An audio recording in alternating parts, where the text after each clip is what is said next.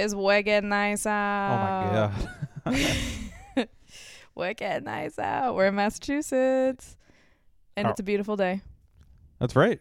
Welcome to another episode of Brew Roots. Now, I don't even know what episode we're on at this point.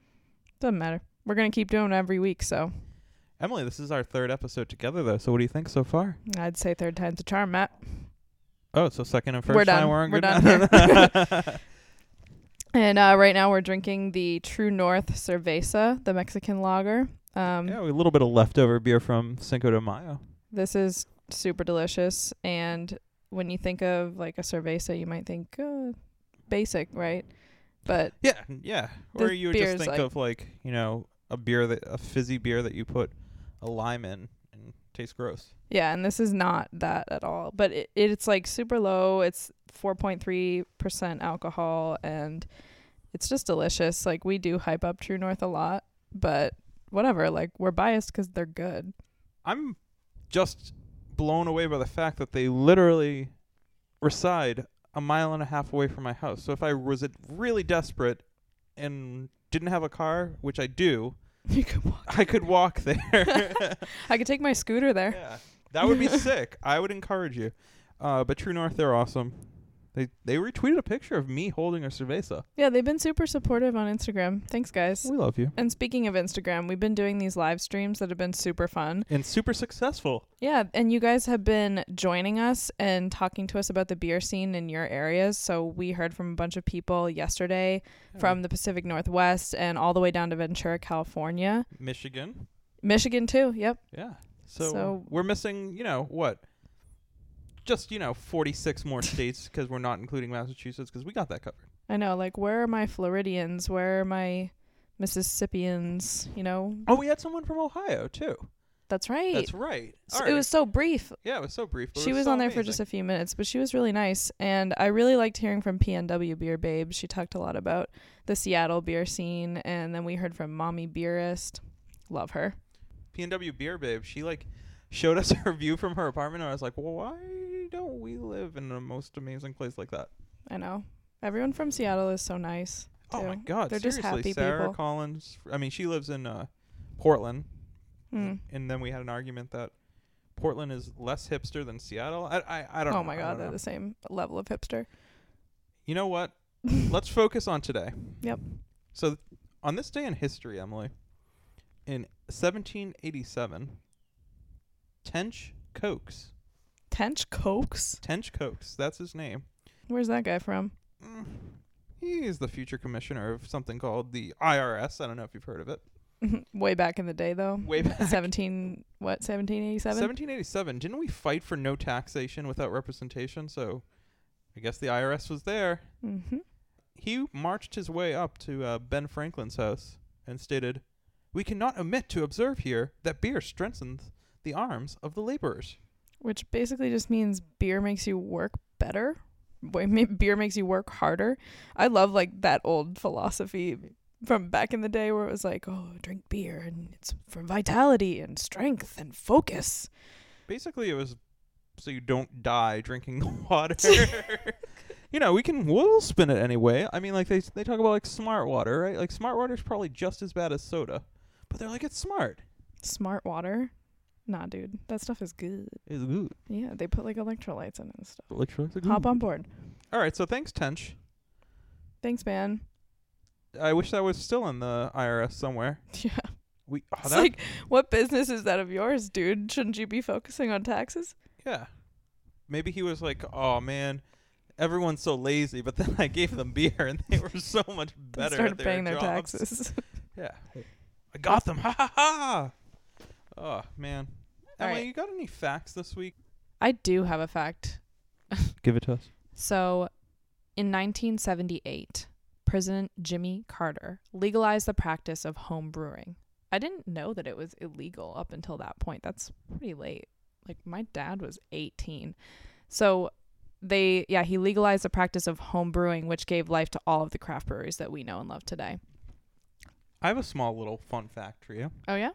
You mentioned all the craft breweries that we love today. Do you know Massachusetts alone has over 150 craft brewers? Get out.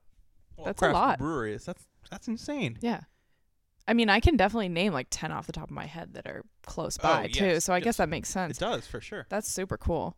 Yeah, good on you, Massachusetts. Yeah, go Mass. Wicked cool. Wicked Smart. Yeah, we're the best. But I do love this fact because it ties in so perfectly with the interview coming up. Tell us about that interview. So this week we interviewed Todd Mott. Well, sadly I wasn't there, but Matt interviewed Todd Mott, who is credited with inventing the recipe for the Harpoon IPA. More importantly, he runs and operates his own brewery in Kittery, Maine. And what's that brewery called? Tributary. Tributary. Check it out. Yeah, absolutely. So what did you think of the interview? I know you just listened to it a couple minutes ago. Well, I thought it was super cool because of what he studied in college. That was something that I always wanted to pursue. And the fact that he like spun out and ended up doing craft brewing from that is like really interesting. He just seems like a really creative guy, like just all around artistic. Yeah, he definitely has his hands in, they've kind of, I say he has kind of planted the seed around New England, and his roots have spread because every brewery that I've gone to, they're like, oh, you know Todd. I was like, well, I don't know him. I interviewed him. They're like, isn't he the nicest guy in the world? I was like, yes. That's why I'm saying, like, 100%. I wish I had been there because he seemed so nice and so easy to talk to, and he has such a cool story. So we're going to have to just get a beer with him soon. Agreed. So, Todd, I know you're listening. Oh, I hope you're listening, Todd. Yeah, if you want to get a beer with us, we can set something up. So, without further ado, Todd Mott of Tributary Brewing Company. Welcome, everybody. We are here in lovely, rainy Kittery, Maine today, and I'm here with Todd Mott. Katie and Todd Mott. Katie and Todd Mott. How are you today of Tributary Brewing Co.? I'm excellent, Matt. How are you? Good. Thanks for having us. I know today's been a busy day for both of us. Oh, yeah. We expected a little bit more snow, and we got, rain? We got rain. Yeah. So how are you? I'm well. Excellent. I'm well. All right, Thanks. so let's get into it. Tell us a little bit about yourself, your role here at Tributary, and then your first memory of beer. First memory of beer? Yep. Oh, God. Well, okay, so me, Todd Mott, been brewing for a while, New England, exclusively New England. Learned my craft way back in Boston back in the early 90s. Was able to craft one of the first IPAs on the East Coast, and they say the rest is history. So I've been pretty much up the seaboard and have landed in Kittery, Maine, where my wife and I opened Tributary Brewing Company a little over 3.5 years ago. Well, congratulations on Thanks. 3.5 years. It's been successful years because every brewery we've gone to has said, I have to talk to you, Todd. So I've left an indelible ink mark. well, I've heard the phrase, the godfather of the New England IPA.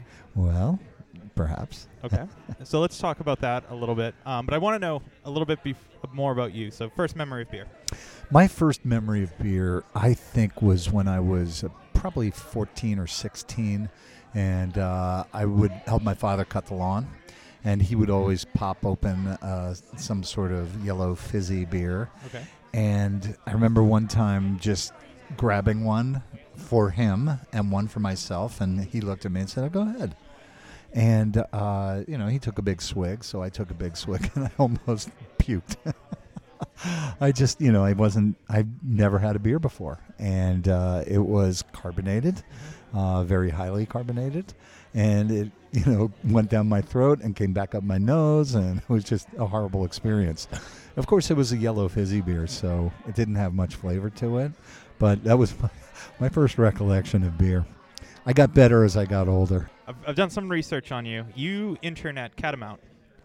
Now, I was at Catamount. Yep. So my dad is a big fan of Catamount, and he asked me to ask you whatever happened to Catamount. I know they are no longer around. Yeah, it's a sad story. They, I think, were probably the first brewery in Vermont, first craft brewery in Vermont.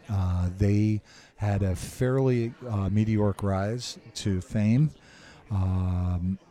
Unfortunately, when they decided to grow and build a new facility, they grew out of White River Junction, and they built a brewery in Windsor, Vermont. There's another brewery in Windsor, Vermont that has taken over the facility. Correct. That's a brewery that I kind of helped pioneer that IPA out of. But as it turns out, the investors who had helped Catamount open that brewery wanted to see a return much quicker than the Catamount was actually able to do. A lot of Harpoon. people would argue that if Catamount was around 10 years later, They would would've- have exploded. Yeah. But they were definitely pioneers for Vermont. They led Bridgewater, the guys at Bridgewater Long Trail. They obviously Catamount was there before Long Trail, and all the other breweries. Greg Noonan was huge in getting legislation for the small breweries of Vermont to be up and running, Yep. and then also for the brew pub. And Greg was a pioneer as well. He taught a lot of brewers who have then gone on to do their own breweries. John Kimmick being one of them with The Alchemist. It's a huge success. Sean Hill never worked for Greg, but was again another pioneer up there in Vermont. So the craft beer scene is rooted in Catamount, and it's kind of spread its roots. Absolutely throughout Vermont. Yep. But the whole craft thing really, I think, was pioneered back in '77 by Jack Albion. Okay. Jack McAuliffe of New Albion. He was one of the absolute pioneers of craft because at that point there were just a bunch of big yellow fizzy brews. Yep. And Fritz Maytag had bought into Anchor, resurrected it, but Anchor was never really considered a craft. It was a very unique beer style. It's an indigenous beer style that America only has two indigenous beer styles. One is the steam beer, The Anchor which is steam, the yep. Anchor, Yep. and it's known as the California Common, and then the cream ale, and that is it. Every Right. other beer has been brewed somewhere else in the world and brought into the United States. Now, the craft beer industry is on fire because there are no limitations. You can do anything you want. And Yeah, case in point, we are Case in- seeing milkshake IPAs. milkshake Yeah. IPAs. Don't Yes. get me started. Yes. But anyway, we my kind of foray was through Catamount. Okay. And they were one of the first people that I actually had a very hop-forward beer. Their Golden was a really delicious beer. Their Amber was a delicious beer. And their Porter was a delicious beer. But their Christmas beer, I think it was their, what was it called? It wasn't a winter warmer, but it was their Christmas beer, I think. Was an IPA, and it was an IPA on steroids. It was just freaking beautiful. It's crystal clear, just a whole lot of hop character to it, and it was probably my favorite drinking beer at Catamount. And Tony Lubold, who was the brewer that really kind of mentored me. Our big question was, why don't they make this year round? Right. Of course, that always happens. So let's talk about life before Tributary. We got into Catamount. Well, that was my internship. So I was there for about 4 months. And then I said, I'm going to pound pavement and I'm going to find a job. And I, sent emails to everybody. Actually, there were letters, snail mail.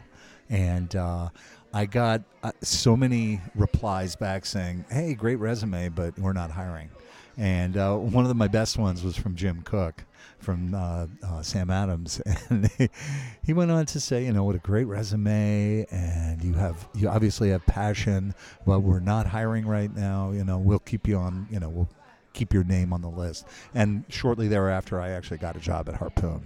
And my job at Harpoon was kind of interesting because they asked me to come and be the brewmaster's hands, because he wasn't even a brewmaster; he was just a brewer, and he had accidentally chopped the top of his finger off in a kegging machine, and he wanted to continue brewing, but he couldn't use one of his hands. So they said, "Well, why don't you come be his hands?" And within 3 weeks, I had the brewer's job, and Jack had taken off and left. So it was pretty interesting. I stepped into I think they were about 6,000 barrels at that point. So they were just on their way to becoming a brewery, a big brewery, regional style. And I really was able to cut my teeth there. And I did the first recipe I designed was a stout. And unfortunately, Harpoon was in South Boston. And stout's not a kind of beer that South Boston really likes. They like their Beamish, they like their Guinness, and they like their The more Irish style. Yeah, Yes. exactly. They weren't looking to Harpoon style stout that was kind of modeled after the Sierra Nevada stout, which is hop forward. And so, we did a stout that didn't sell very well. So the next year, they kind of said, okay, well, what other beer do you want to do? And I came up with the Harpoon IPA recipe. So I don't know if you were quoted saying this, so I don't want to misquote you, but you felt that New England needed hops in its beer. Yeah, absolutely. So let's talk about that. Why did you feel that way? Well, because I had been brewing the Harpoon the Harpoon Ale, which is their flagship beer. It was basically a pale ale, and I just thought that there needed to be something else. And my wife and I had gone to Maine for a little vacation during the summer, and we got a charter sailboat. And the captain said, we don't have any beer provisions. We've got soda and we've got sandwiches and stuff. If you want some beer, go to the little provision store and pick up some beer. So I picked up a 6-pack of Ballantine IPA, and I had no idea what I was picking up. This was 1992, summer of 92. Actually, I think it was summer of 91. And they, the little Ballantine was non-descriptive, and this is our IPA, and that was about it. And I popped the bottle open and chugged on this beer, and was just like, wow, that is spectacular. What is that? Well, it was the hops, and that just kind of Opened your eyes. Opened my eyes, Yeah. and I was able to kind of parlay that vision into taking Harpoon Pale and making it an IPA. And so I kind of, I changed the recipe, obviously. And I was originally thinking that we would use English hops and make it an English IPA, authentic English style. And Richard Doyle, who owned the company at that point, was like, no, let's use American hops. And we'll hop at the same rate, but we'll use American hops. So he gets a little bit of credit, but, I came up with the recipe. I came up with a dry hopping regime. They didn't even dry hop beers back then. Right. So it was pretty cool. So let's talk about how different is that beer today than from when you brewed it in, 94, 95? That was 92. 92, okay. Yeah, and then it came full production in 93. We were dry hopping it, and we were home toasting the malt. So that was two very unique handcrafting responsibilities that we took on to ourselves. And as it turns out, once I left, they changed the recipe because they thought the dry hopping was just too time-consuming. It was also costly, and then they decided that the home toasting was you could get away with using a different malt. So they changed that, and the beer changed. However, it was pretty darn good, and people were digging it. Yep. So it took off. I think it's still their number one selling beer. It is, and it is actually I would say like the gateway beer to IPAs. Yeah, honestly. So definitely. So craft beer, being a brewer, was that like you weren't 10 years old saying, well, I want to be a brewer? No, absolutely not. No. I got my master's in ceramics, which is a process. And what was really amazing was that my wife saw that I was creative, and she gave me a homebrew kit. Because when you're firing a kiln, it's 24 to 48 hours. It takes a lot of time and a lot of beer. So she was like, well, why don't you make your own beer? I'm like, what? You can make your own beer? She's like, yeah, here's a homebrew kit. Here's a book, Charlie Papazian's Complete Joy of Homebrewing, and go to it. And so I started homebrewing. And the next thing I know, process was, it was a very simple step for me to change processes. And you were doing and all materials. grain, Yeah. too. Early on. Yeah. We're at Harpoon. You've left Harpoon. Where did you go next? Commonwealth Brewing Company, which is no longer in existence. It was down by the garden. It was started by two guys. One was a Bass brewer named Derek Hobson, and Richard Wrigley was a marketing genius. And they knew that they'd started Manhattan Brewing Company back in the, I think it was late 70s, and then opened Commonwealth Brewing Company in 88 or 89. They were the first farmer brewer license in Massachusetts. They were farmer brewer license 1. And that always tickled my fancy. Because they're in Boston. Yeah, exactly. And so I got on board there after I left Harpoon. I wanted to be, that was 93. So I was at Harpoon 91 to 93. Made quite an impact for them in, Well, in 2 yeah, years. 2 Yeah, years, yeah, Yep. short tenure. But then I went on to Commonwealth from 93 to 95. Then we opened Back Bay Brewing Company, which was sister company. Excuse me. And we built a brand new facility. Got a really amazing chef. We were right on Boylston. It was a spectacular brew pub. And we were basically a gastropub before that word even existed. We had an amazing chef who... So he was pairing stuff with the beer. And yeah, absolutely. And I mean, we were doing tuna burgers. We were doing tuna tartare. We were doing, oh my God, like the most amazing food for beer, but still pub food, you know. And definitely we paved the way. But again, I think we were ahead of our times. And by 2000, Joe, the owner, had brought on another partner who decided the beer thing was pretty much over, and that this was a very valuable space, and let's turn it into a bar. So they got rid of me, they got rid of the brewing equipment, and that was kind of the end of Back Bay Brewing Company. We had a 5-year run. I think it was doing about 1,000 barrels a year out of the place, and it was pretty awesome, pretty spectacular. But, well, you know. So we're at 2000. Yeah. They sent me on my way. I got hooked up with a guy who was looking for a brewer to invest in Quincy. And so we opened up Quincy Ships in 2001. We lasted about a year and a half. Right out of the gate, we sent beer to the Great American Beer Festival. We won a gold medal for our Irish Red. It's called Abigail Adams Amber, or 3A. And we were right on Route 3A down there in Quincy. We, again, ahead of our time.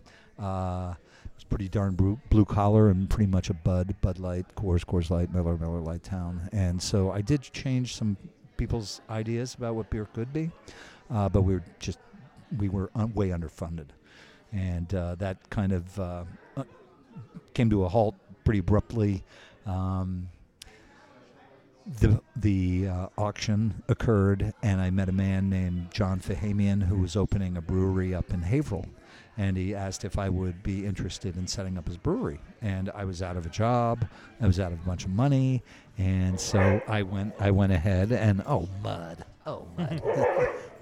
We are doing this podcast live in the middle Yes. of the tap room. And I just want to there let just the happens to be a listeners couple know. dogs Yeah, here yeah. that are just crazy dogs. But anyway,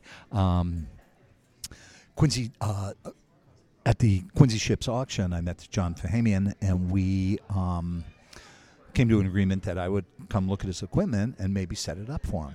Well, I went and looked at the equipment. I was like, oh, my God, I want to brew that equipment.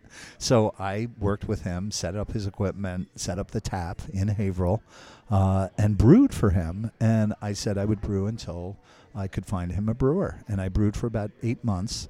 And I got a phone call from David Yarrington at Smutty Nose, and he was looking for a brewer for Portsmouth Brewery. And I kind of hung up saying, I'll think about it, and I'll let you know if I know of anyone. And at that point, I was like, oh, God, I know someone. I want to be brewing in Portsmouth. So I took the job at Portsmouth. I hired Dan Paquette to brew at the tap. And, then I was at Portsmouth for 8.5 years. And it was a great run. I had a great time there. I was able to change basically every single recipe, fine-tune them, turn it into the craft brewery place that it is. Yeah. All right, so Portsmouth, and then you said... So we were here. I was at Portsmouth 8.5 years, and then my wife and I just decided it was time that, I've been brewing for other people for so long. Let's see if we can do it ourselves. And we took a little vacation. Some friends of ours had invited us to go down the Grand Canyon on the Colorado River. And as we were flying into Flagstaff, we had left Portsmouth in July, and in October we were going to Flagstaff to go down to Colorado. And as we were flying in, my wife said, "I got the brewery name." I'm like, "Okay, what is it?" She said, "Tributary." I'm like, "What?" Yeah, well, look at all these little streams and rivers that lead into the Colorado, which leads into the ocean. Those are all tributaries. Like, oh, wow. Metaphorically, what a beautiful name. So, And the water, on your website, it says the water inspires you guys. Absolutely. For a lot of... Absolutely. This is just such a beautiful area here. All right, so let's talk about Tributary. What did you learn becoming, not An the brewer, and becoming the owner? Owner. Well, I am the brewer owner. I learned that as hard as you set a schedule, it's easy for that to derail. Okay. And little things can occur. And when you set a date in stone, be sure you don't set it in concrete. The phrase I've heard from a lot of people who are in the same situation: the brewing is the easy part. Oh, absolutely. The branding, owning a business is the hard part. It is. It is. What's something that you learned in that process, other than the scheduling? Like, what is something that you were like, I did not expect this at all? Oh well, the licensing. It takes some time. It takes some money. Patience. A lot of patience is involved. We are looking into canning our beer. And so we got to get label approval. That goes through TTB, Tax and Trade Bureau, Alcohol, Tobacco, Firearms. There's just so many little things. It's so easy to run a brewery that if you're just doing kegs and self-distributing, once you're under 1,600 barrels, it's not a problem. You can self-distribute.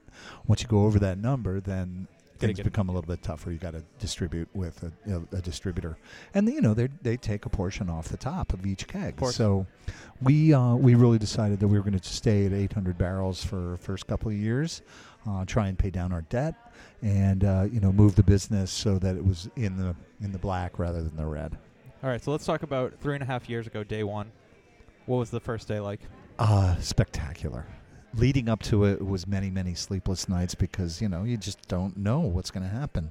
We had people in the door the first day. We had one beer. That was it. We had beer in tanks, but they just weren't ready. And I refused to sell beer before it's ready. So we had our pale ale, which was our flagship, and people came in and loved it. And it was so rewarding because, it had been almost 2 years since I left Portsmouth and when we opened the doors here. And it was really, really fun to see people come in, and the beer was well received. So the pale ale is is your flagship, the IPA you're saying? Pale ale it's a 5.2%, so not a IPA by any sense, right. But it is a hop-forward pale ale. Has beautiful hop character. It's got a really nice malt backbone. It is a very well-crafted beer, if I might say. Excellent. So are you bringing things in local? Where are you getting your hops from? We do one wet hop beer, which we use local hops from the Gorham, the Hop Yard up in Gorham. Our pale ale, we are using a tiny little bit of the Hop Yard nuggets for the bittering edition, and then we are using Blue Ox malt as about half of our grist profile. So we are using some local ingredients, and of course the water is all from Kittery, and beautiful water. And then our yeast is a Sierra Nevada style Chico strain. Very nice. So let's talk about the beer I'm drinking right now. So I am drinking the ESB. Yep. And you said that's a gin barrel? That we got 46 gallons into two 23-gallon oak barrels that we got from Caledonian Spirits. They are gin barrels. They are medium toast plus oak. And it imparts this beautiful vanillin character as well as a little bit of the botanicals.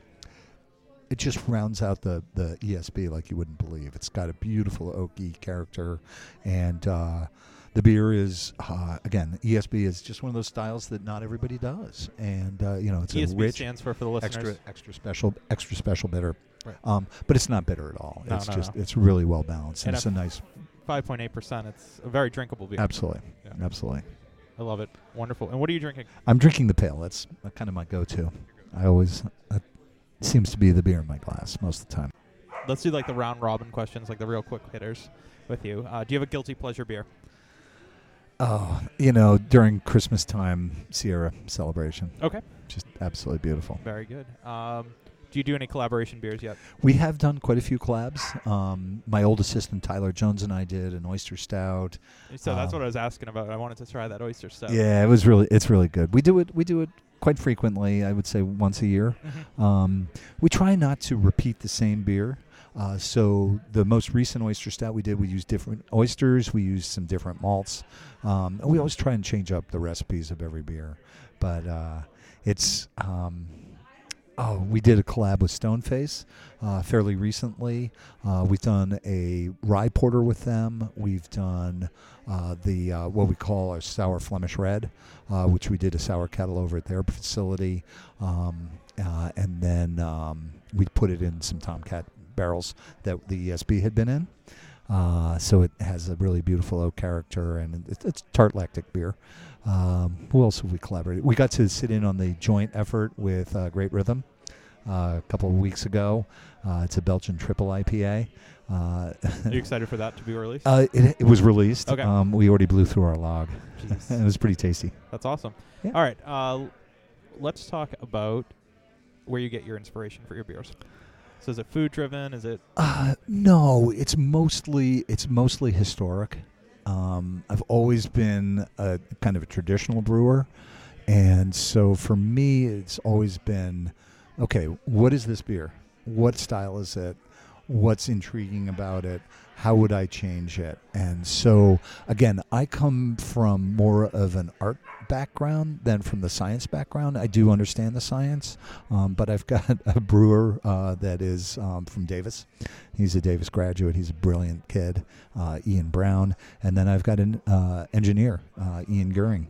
So both of my assistants are named Ian, which is really important to me because all I have to do is remember one Ian. name. Yeah. Exactly. Let's talk about, we're 3.5 years now. Let's talk about the next 3.5 years. You talked about canning. What's next? We don't have a barrel program going mainly because I don't do sour beers. I've got one Brettanomyces barrel that we do one barrel a year. And now, is there a reason you don't do sour beers? I think there are a lot of reasons not to do them. Okay. And I know that it is just a yeast strain, and it's not too hard to get rid of, but it's very easy to infect equipment. And I just, it's not my forte. My forte is more ales and lagers. Stay with what you know. Yeah, absolutely. So what's next? We talked about canning. We talked about. Who knows? Okay. You're just taking it day by day. Yeah. The canning thing is on my plate right now. We'd love to be canning by July. Okay. We're going to use a mobile unit, just cost effective, Of course. and the whole storage. If you're doing printed cans, you got to buy an entire truckload of them, and that storage is insane. So we're kind of thinking we'll go with shrinks, or just one-offs and do wraparound labels. Everybody seems to be doing it. Nobody's really Poo-pooing getting it. Yeah. exactly. It is, So it's a norm for sure. yeah, so we're thinking long and hard. We've got a great graphic artist working with us, so it should stand out. So I notice your beers, some have names, some don't have names. Do you? Most of them don't have Right. names. Do you, when you make the beer, do you? I have to think of a name for this, or you're like, I don't care.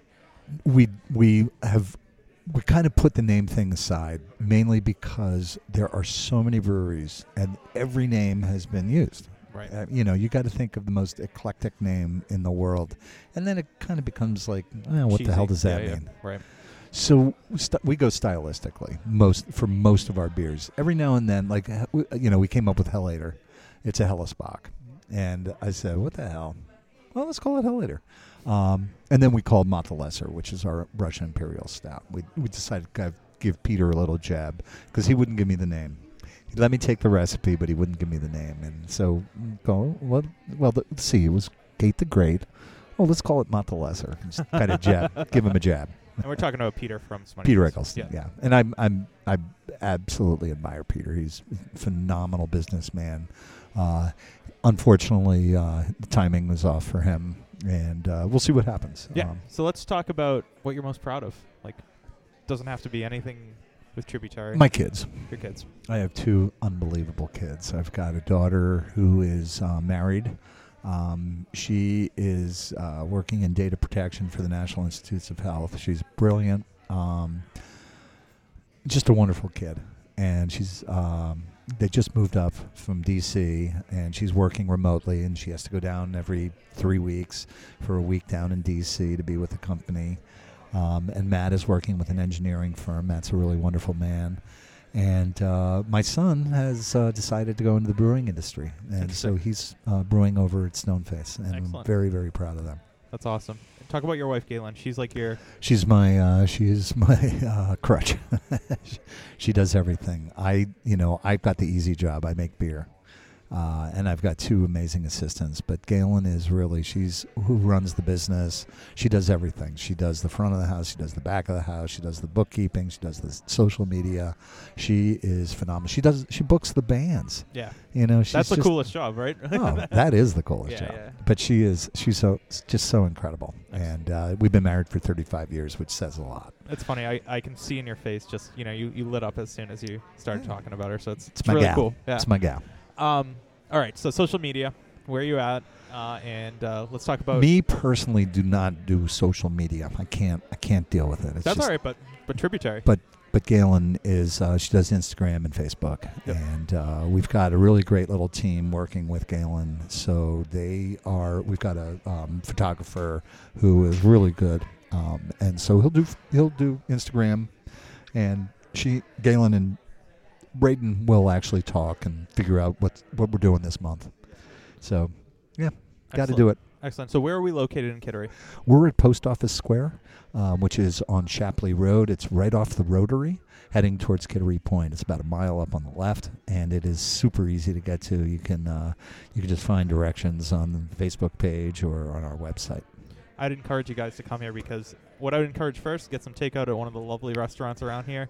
Come here Absolutely. and enjoy a pint or two. Yeah, we highly encourage people to bring food in. There's also a restaurant right next door to us that was in Portsmouth for 26 years. It's called the Blue Mermaid Island Grill, and they are phenomenal. Awesome. And really, really wonderful people, and they do takeout. Perfect. Super easy. All right, Todd, anything else? I think that covers it, Matt. Excellent. I thank you so much for taking some time out. I think we got you out before 7 tonight, so There we you go. get to go home on time. Awesome. Awesome. All All right, right, I Matt. appreciate it. Take Hey. care. Cheers. All right, everyone, welcome back.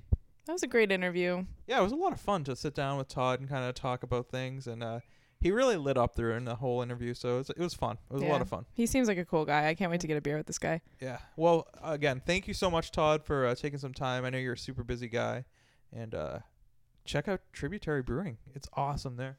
Ugh, I love Kittery in general, so I'm going to have to hit that place up the next time I'm up in Kittery.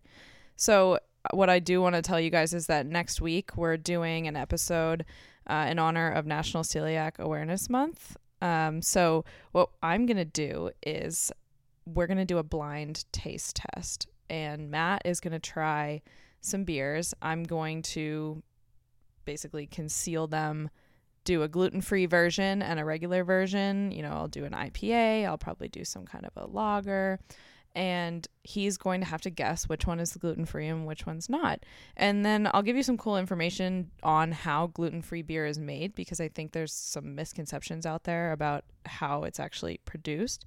And you guys will learn a little bit about just the process. And I'm really excited about this because, my whole family, except for myself and my brother Derek, we are the only ones in the house that don't eat gluten-free, and we don't have a gluten allergy. So I have tried a lot of gluten-free beers, and I've tried a lot of gluten-free foods, and I just want to be inclusive of everybody. So if you're a listener who has a family member that has celiacs or maybe has a gluten sensitivity, they can tune in and listen, and it'll just be like a fun learning experience for everybody. I'm super excited to try some new beers because I'm never going to say no to a free beer. Yeah, and I will say, I've tried some gluten-free beers, and they're pretty dang good. So I would not shy away from just trying them, even if you don't have an issue with gluten, because they're pretty good.